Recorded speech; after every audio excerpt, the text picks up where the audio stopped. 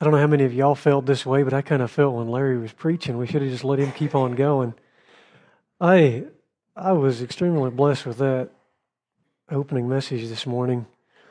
I love that picture especially of open hands, totally open. God, whatever you want from me.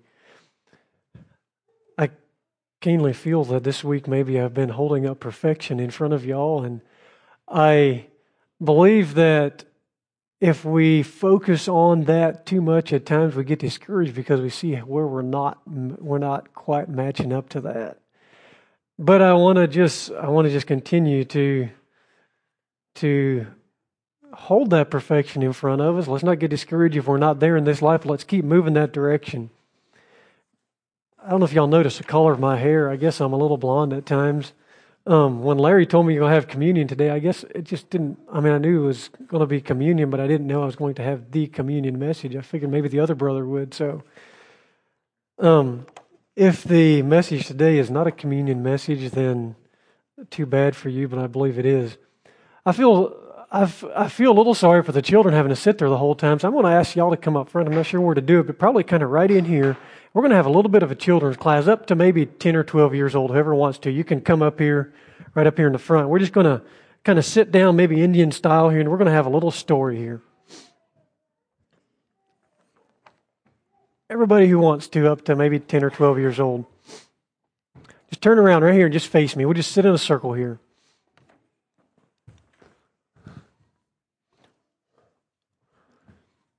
How many of y'all... Yeah, you can just sit down there wherever you're at. It doesn't matter. Your parents can't see you once you sit down, so.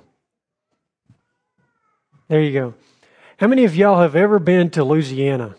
Louisiana is a state. Have you anybody ever been to Louisiana?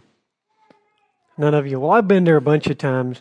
And one of the things that I do know, if I was in Louisiana, I would not go swimming in their rivers and their creeks and their rivers. A while ago, okay, it's been a couple years ago, there's a little boy decided to go swimming one afternoon in a river that ran behind his house. Now you can come over here and sit down.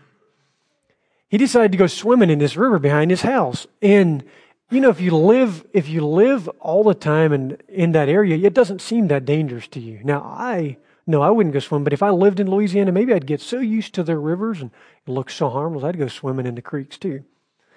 His dad was out mowing the yard, and he was watching his son swimming out through there, and his boy was a really good swimmer. And this boy was 8 or 9 years old. I forget how old he was. And as the dad was mowing the yard, he was watching his boy, and all of a sudden he saw something that made the hair on the back of his neck stand up, and he just like froze. There was this long snout in the water, and there was these two little eyes poking up. Can you guess what it was? It was an alligator. There was almost the same thing, but it was an alligator. Alligators don't... Alligators are 5 meters long. Crocodiles are 6 meters long. Well, this one wasn't 5 meters long. Alligators in Louisiana, a lot of them get about, 8 or 9 feet is about as big as you're going to see. So they don't get nearly that big. But it doesn't take one 5 meters long to kill you. So this daddy turns his lawnmower off and he starts yelling to his son while he's running towards the creek. And he says, come back. And the boy didn't know what his dad was trying to tell him or why, but he obeyed anyhow, and he turned around and he came back. He started swimming back. And there was a dock right there, and the boy was swimming back towards the dock. And so the dad goes out to the dock, and just as the boy gets there, the dad grabbed a hold of his hand, but the alligator, you can't swim faster than an alligator can. They have that big, wide tail, and they swim that thing back and forth and just shoots him through the water. And the alligator grabbed a hold of the boy's leg, pretty much right up here at his knee, grabbed a hold of the boy's leg, and the dad grabbed a hold of the boy's hand or his arm at the same time. Now, who do you think was stronger, the dad or the alligator? Alligator, without a doubt. And so, as the dad is holding on to the boy's hand, and the alligator starts pulling the boy away, and the dad's fingernails were just making trenches in the boy's arm, just ripping his skin as he goes. Now, do you think it would have been kind for that dad to just let go? He was hurting his boy's arm. Should he have let go? He was hurting him, wasn't he? No, it was because he loved him that he held on. Thankfully, there was this farmer passing by the road, and he noticed this commotion down there. And he grabbed his gun out of his truck, and he went down and he shot the alligator. And they pulled the boy out and they took him to the hospital, and the doctor got him all sewed up. A few weeks later, there was a news reporter heard about this, and he came and he wanted to write a news article about this. And so the boy showed him his leg where the alligator's teeth had bit his leg, and they were almost healed. And the reporter was just amazed by that, and he was fixing to leave. And the boy asked, "Well, don't you want to see my other scars?" And the man was like, he didn't know he had any scars. And he pulls up his shirt, and he shows him these furrows where his dad's hands had tore down through his skin. And this is what the little boy said: "These scars are better. This is where my daddy held on and wouldn't let me go because he loved me." So think about your parents don't have to hang on to you that hard physically. But if they do something, if they tell you not to do something, or they tell you to do something, do you know why they do it? Are they trying to be mean to you? Or are they trying to make you unhappy? They're not. You think it's because they love you that they tell you what to do and what not to do? Yeah, that's why. It's because they love you. Remember that. Even when you don't like what your parents tell you to do, they tell you that because they love you. Okay, you can go back and sit down again. Go to Mama now. Go back to Mama.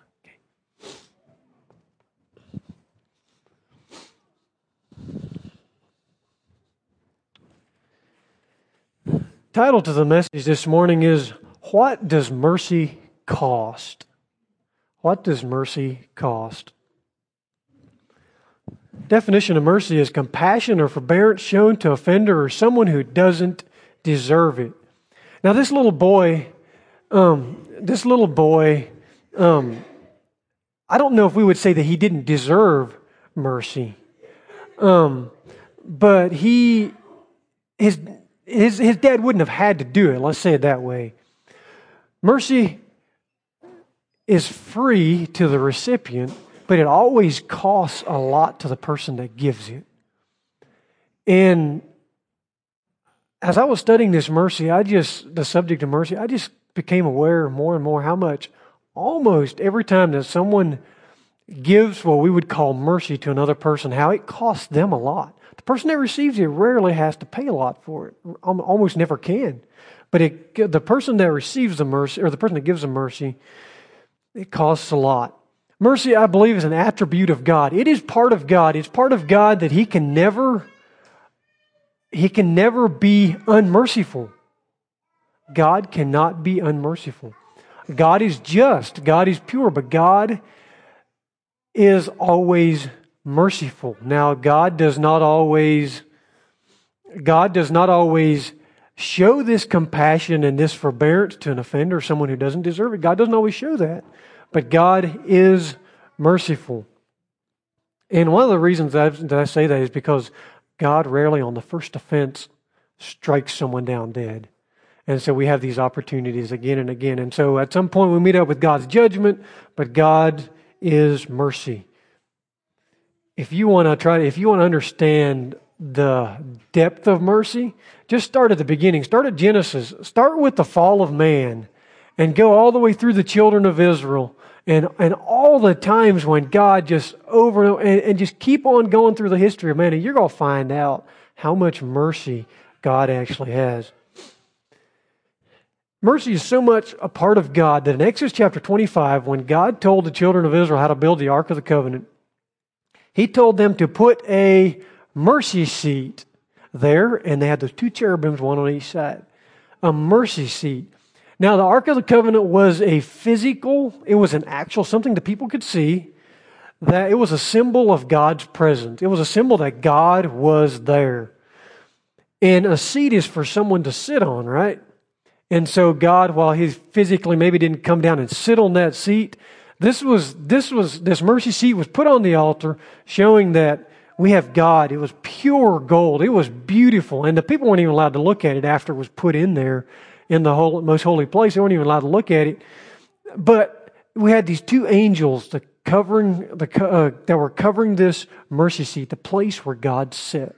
He could have called it the justice seat. He could have called it the holy seat. He could have called it anything else, any of the other attributes of God, but He called it the mercy seat.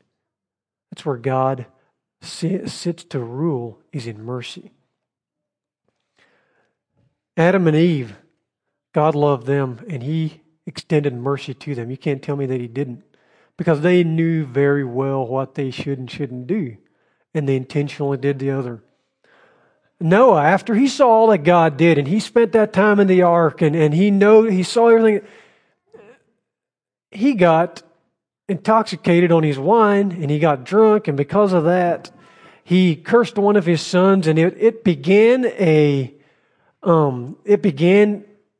enmity between nations. And God had to deal with that all the way down through time because of Noah and his mistakes.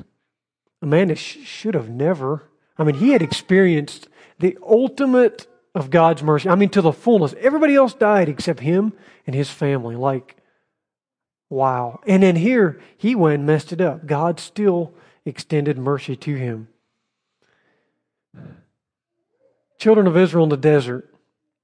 So many times, Moses was so fed up with these people, and God wouldn't do it to destroy him. And then later, when God was totally fed up with them, and He wanted to destroy him, Moses told God, "No, you can't do that. Remember, you brought these people out of the land of Egypt. You know what they're going to say about you? They're going to say that after you did all these good things to them, and then you just brought them out here to kill them. You didn't have the power to save them."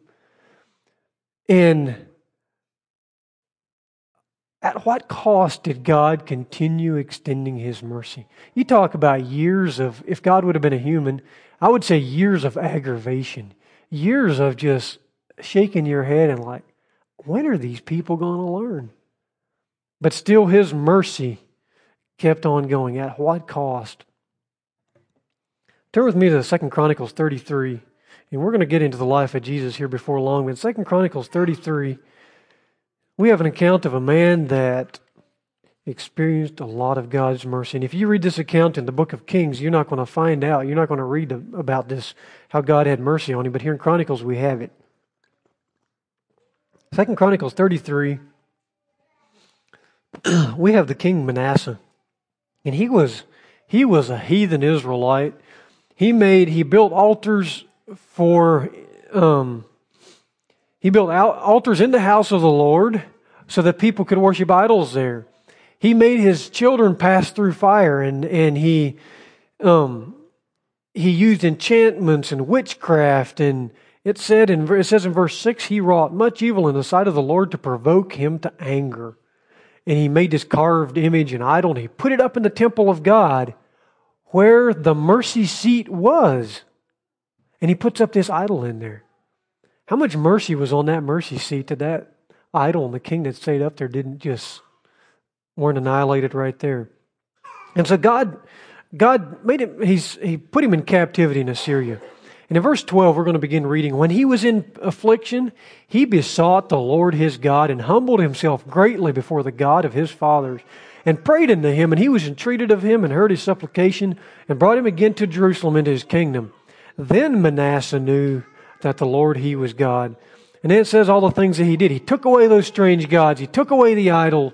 He built he tore down the altars that he had built there and cast them out. He repaired the altar of the Lord, and he sacrificed peace offerings and thank offerings, and he commanded his nation to serve the Lord God of Israel. That's a totally different king than the one that got taken to captivity, right? And it was because even though he was the last person on earth that deserved mercy, God, by taking him captive, by allowing him to be taken captive, that was an act of mercy.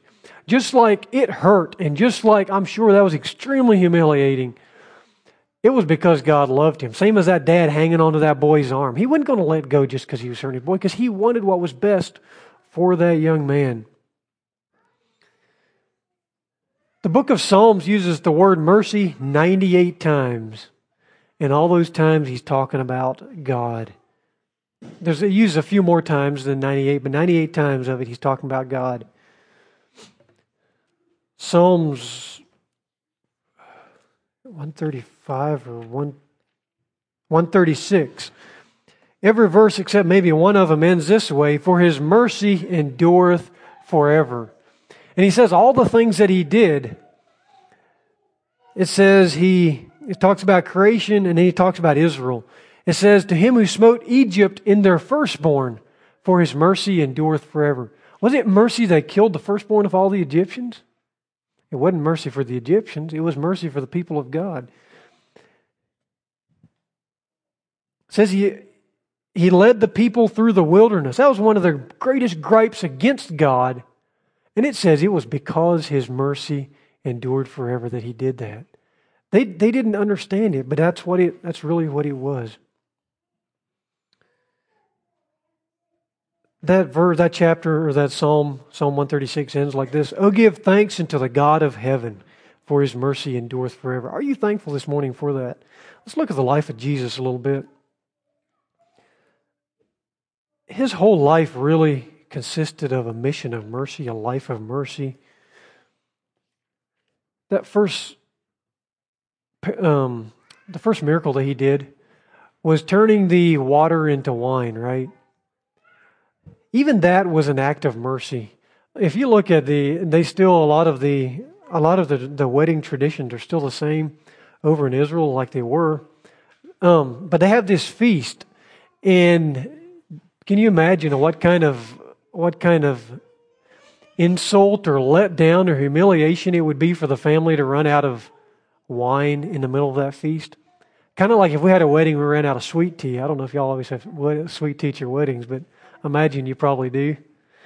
And you know how humiliating it would be to the family of the bride that's providing all this stuff, and they just got sweet tea for half the people, or they run out of coffee, or whatever it is. It's kind of a stigma that goes with that, and while nobody else would remember, probably I'm sure that family always would. They always feel kind of stupid about that. And so, even by turning this water into wine, it was an act of mercy. It was really, He wouldn't have had to do that. I don't know if Jesus even knew the people. And Mary's the one that brought the problem to Jesus and kind of left it in His hands. But it was an act of mercy in what He did there. The Canaanite woman came to Jesus, and I talked a little bit about that the other evening. She came to Jesus, and he kind of kept on and on, kind of pushing her back. But finally, He couldn't help it. He gave her what her heart desired. Did He owe it to her? Had she ever done anything for Him? I don't know that she had. An act of mercy. Centurion's servant, the Roman centurion, a Roman of all hated people. It was just his servant anyway. It wasn't even one of his family members. An act of mercy again. Jairus' daughter, He brought her back to life. All these blind people and sick people that were around, He healed them. And he healed these blind people in different ways. Some of them He just healed, and others of them, the one time He spit in the ground, He made mud, and He put it on the man's eyes, told him to go wash it off in the pool. It was an act of mercy. What about the criminal on the cross beside Him? One of them is continuing the insults that everybody else was giving, cursing Him, challenging Him to just come down off the cross, something He could have done. But the other criminal on the cross, we could say the 11th hour and maybe the 11th hour and 45 minutes, and He redeemed him on the cross. An act of mercy again. That criminal was there. He said, look, I'm here because I deserve it, justly. I'm here for what they say I'm here for. But he asked Jesus to remember when He comes in His kingdom. An act of mercy. I think the ultimate cost of mercy, we can read in the four Gospels, but we're going to read in the account of Luke, that Luke wrote, Luke chapter 22. Remember the title, What Does Mercy Cost? We have a song that we sing sometimes. An old hymn, I love it. It says, by faith I view my Savior dying on the tree, on the tree. To every sinner He is crying, look at me, look at me. He bids the guilty now draw nigh. Repent, believe, dismiss their fear. Hark, hark, what precious words I hear. Mercy's free, mercy's free. And to us it is. But this morning I'd like for us to remember that mercy comes at a cost. That song goes on to say, Jesus, the Lord of life, hath spoken peace to me. I'm not going to read all the repetitious phrases there. Now all my chains of sin are broken, I am free. Soon as I on His name believed, His pardoning grace my soul received, and was from sin and death retrieved, mercy's free. This precious truth, ye sinners, hear. Mercy's free. Ye ministers of God, declare it. Mercy's free. Visit the heathen's dark abode. Proclaim to all the love of God, and spread the glorious news abroad. Mercy's free. Long as I live, I'll still be crying. Mercy's free. And thus shall be my theme when dying. Mercy's free. And when the veil of death I've passed, when lodged above the stormy blast, I'll sing while endless ages last. Mercy's free, mercy's free. And I trust that in eternity we'll sing that song from the aspect that there was nothing I could do to buy that. The only thing I could have was something that was free. But I'm also convinced that in eternity we're going to be keenly aware of what that cost, what that mercy cost. There's a song that we used to sing in school, and I didn't look it up. It starts out, "Were you there when they crucified my Lord? Were you there in the garden? Were you there? Did you see the agony? Were you there?" And that song is showing the amount that Christ paid. Luke chapter 22. It cost Jesus a lot in His life, a lot of tiredness. Some of those scriptures, it sounds like Jesus was just exhausted, and He would try to get away from the people and go off to sleep, and the people would find Him, and He would just, His heart was filled with compassion. He just kept on ministering to those people, even though that was the last thing He felt like doing at the time. But in Luke chapter 22, we have where Jesus is in the garden here. Remember, we're talking about the cost. Start reading in verse 39. He came out and went, as He was wont, to the Mount of Olives, and His disciples also followed Him. And when He was at the place, He said unto them, Pray that ye enter not into temptation. And He was withdrawn from them about a stone's cast, and kneeled down and prayed, saying, Father, if Thou be willing, remove this cup from me. Nevertheless, not my will, but Thine be done. And there appeared an angel unto him from heaven, strengthening him. And being in an agony, he prayed more earnestly, and his sweat was as it were great drops of blood falling down to the ground. And when he rose up from prayer and was come to his disciples, he found them sleeping for sorrow, and said to them, Why sleep ye? Rise and pray, lest ye enter into temptation. In Matthew, it says that he came back 2 times to them, and they were sleeping both times. You see the agony that he was there? Have you ever prayed as intensely as Jesus did? Have you ever wanted something as badly as Jesus did at this time? I don't know that I have. I'll be real honest. There's times when we're in agony and we just cry out to God, and we have this feeling of like, I have nothing to offer. Like, I don't even know what to do when I get up from here. And we just plead and we cry to God, and it's good for us to have to do that. If you haven't had to, I hope God brings you to times like that in your life. It's extremely enriching. But I have never prayed and cried out to God and been in such agony that it says his sweat was as it were great drops of blood falling to the ground. I don't know, was he literally sweating blood, or was it just tremendous amount of sweat, just like he was bleeding? I don't know what that was. But I've never prayed that intensely. But I've also never had to give mercy in the amounts that Jesus did. I've never had to pay that much. Very next part of this chapter, verse 47. While he yet spake, behold, a multitude, and he that was called Judas, one of the 12, went before them and drew near unto Jesus to kiss him. But Jesus said to him, Judas, betrayest thou the Son of Man with a kiss? When they which were about him saw what would follow, they said to him, Lord, shall we smite with the sword? And one of them smote the servant of the high priest and cut off his right ear.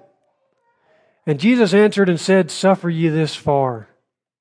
Remember, he had just got through with this agony. And here we have a man that's missing an ear. And what a small price to pay, right? But Jesus reached down. It doesn't say here he reached down. In Matthew it does. He picked up that ear and he healed him. A man that was coming to capture him. A man that was going to help bind him. A man that was going to help bring him to the cross where he was going to die. You know how much that paid him, or how much that cost him to do that? Then Jesus said unto the chief priests and captains of the temple and the elders which were coming to him, Come ye out as against a thief with swords and staves? When I was daily with you in the temple, you stretched forth your hands against me, but this is your hour and the power of darkness. And after that, Jesus said very, very little. That was kind of his closing comments. He talked a little bit to Pilate, refused to talk to Herod.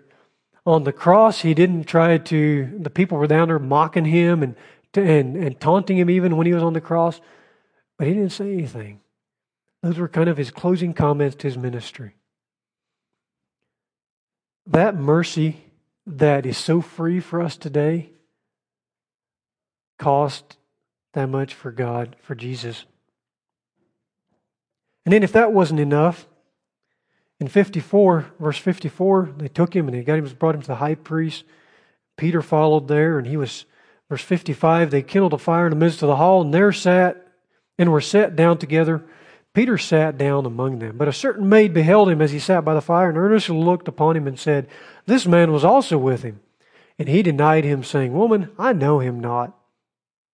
After a little while, another saw him and said, Thou art also of them. And Peter said, Man, I am not. And about the space of 1 hour after, another confidently affirmed, saying, Of a truth, this fellow also was with him, for he was a Galilean. And Peter said, Man, I know not what thou sayest. Matthew says he started cursing and swearing, and it sounds like he just lost it. And immediately, while he yet spake, the cock crew. And the Lord turned and looked upon Peter. And Peter remembered the word of the Lord, how he had said unto him, Before the cock crow, thou shalt deny me thrice. And Peter went out and wept bitterly. I think at that instant, Peter got a picture of how much his Savior, his Master, his Rabbi was paying by not giving him what he deserved at that minute. How much was Jesus paying? And even though Peter did not understand a bit of what was going on, he was as confused. And I think honestly, he probably, where he was saying, I know not the man, in a way there was a bit of honesty there, because he thought he knew Jesus. He thought he knew how this was going to work out. And suddenly Jesus is just doing everything opposite from what he thought Jesus was going to do. And so sometimes we feel like that, maybe like somebody that we thought we knew, and now they do something that we're just like, I don't even know that person. And maybe that's how Peter felt. This man that's just sitting there and letting them go on with his trial, I don't know that man. He's not my king. He's not who I thought he was. I don't know. Still on the cross, these are the words of Jesus. Talking about Judas Iscariot, talking about Peter, talking about the Roman soldiers and those that were there, and I think ultimately also talking about me, because it was for me that he was on that cross as well. He said, Father, forgive them, for they know not what they do. And that prayer still reaches down to me and you today. Jesus offers that mercy. He says it's free. All you've got to do is give me your life. Come to me. Give me your whole life. How was that? Wide open. I should have written that down. Wide open hands. God, whatever you want. That's all you got to do. And still, for so many years of our lives, as a young person anyhow, there was that wanting to be under the protection of God, wanting to be in God's kingdom, but still wanting to do whatever I wanted to. Kind of like you're trying to go two separate ways, and so you just kind of hit the middle of the road. And you're really not in one kingdom or the other, except you are in one kingdom. You're not in both. And he looks at that, and he says, Father, forgive him. He doesn't even understand what he's doing. And when we're like that man that grabbed his servant after he was forgiven so much and says, pay me what you owe me, Jesus says, Father, forgive him. He doesn't know what he's doing. He doesn't even begin to understand what my mercy costs. I believe this is also, mercy has always been a mark of God's people down through time. David in 1 Samuel 24, Saul came into that cave and he was hiding there, and David goes and cuts off a little bit of the bottom of his robe. And then after Saul goes out and goes away, and then David comes out and he says, look what I did. He says, what are you looking for in the desert? And then David's next comments were not a question. They were a statement. He says, you're looking for a flea for a dog. He said that's what he called himself. You're looking for a flea, for a dog. I don't even count. Why are you chasing me? And still, even though he didn't count, he said, look what I've got.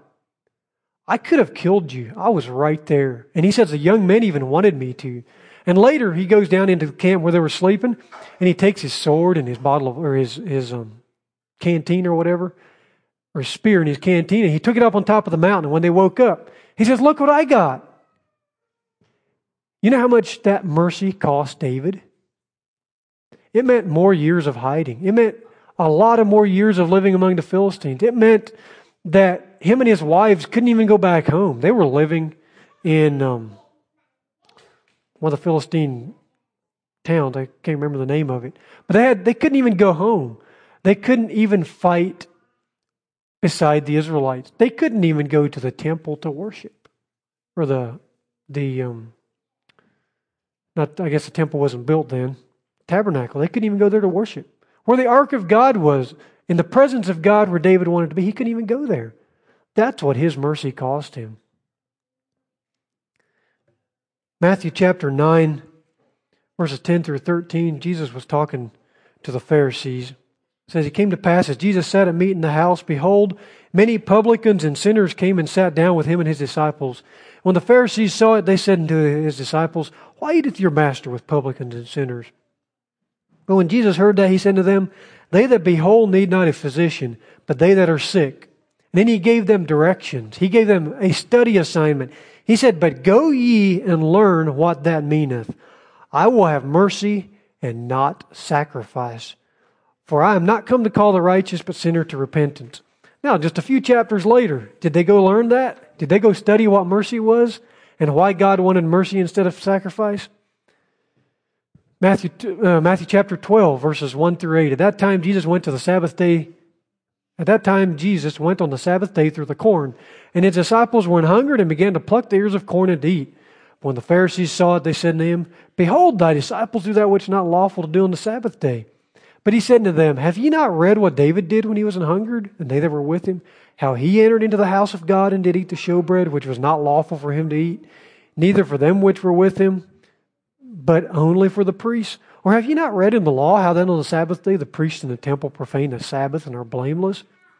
But I say unto you that in this place is one greater than the temple. And then he says, but if you had known, if you would have went and looked what this means, I will have mercy and not sacrifice, ye would not have condemned the guiltless. For the Son of Man is Lord even of the Sabbath day.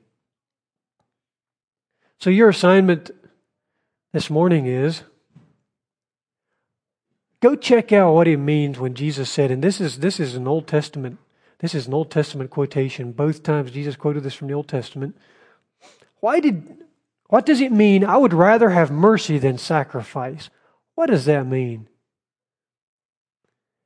And then, when you discover the meaning of that, continue looking how much that mercy cost God, how much it cost Jesus down through time. Matthew 23, he told the scribes and Pharisees, he said, woe unto you, hypocrites, for ye pay tithe of mint and anise and cumin, and have omitted the weightier matters of the law, judgment, mercy, and faith. These ought you to have done, and not to leave the other undone. He said, you were trying to pay your way into the kingdom of God. You were giving all these good things, but he said you omitted the weightier, the heavier, the bigger, the more important matters of the law. They were judgment, mercy, and faith. He wasn't criticizing their tithing. He wasn't saying they shouldn't. He said you shouldn't leave those things undone. But he said these things you should have done and not left the other undone. 1 Corinthians 13, he told them towards the end of the chapter, you can do all these good things. You can give everything you have to the poor. You can give your body to be burned. You can do all these good things, but if you do it without love, it's not going to count for anything. Through life, we can be like these scribes and Pharisees, and he called them hypocrites. And maybe we find ourselves there sometimes. We do all these things, we do the right things, but we do it without love. We do it because we know people expect us to, and not because there is mercy in our lives, not because the mercy of Jesus is actually making an impact on our lives.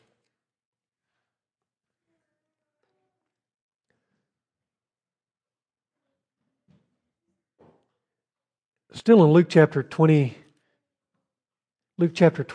I want to look at one more thing in the crucifixion account. Jesus had gone through all this torment and all this abuse and all this. Some of it was physical, some of it was verbal abuse. But can you imagine the joy and the sorrow all mixed in one emotion when Jesus made this statement? Luke chapter 23, verse 44, it says, "About the 6th hour, and there was darkness over all the earth until the 9th hour. And the sun was darkened, and the veil of the temple was rent in the midst.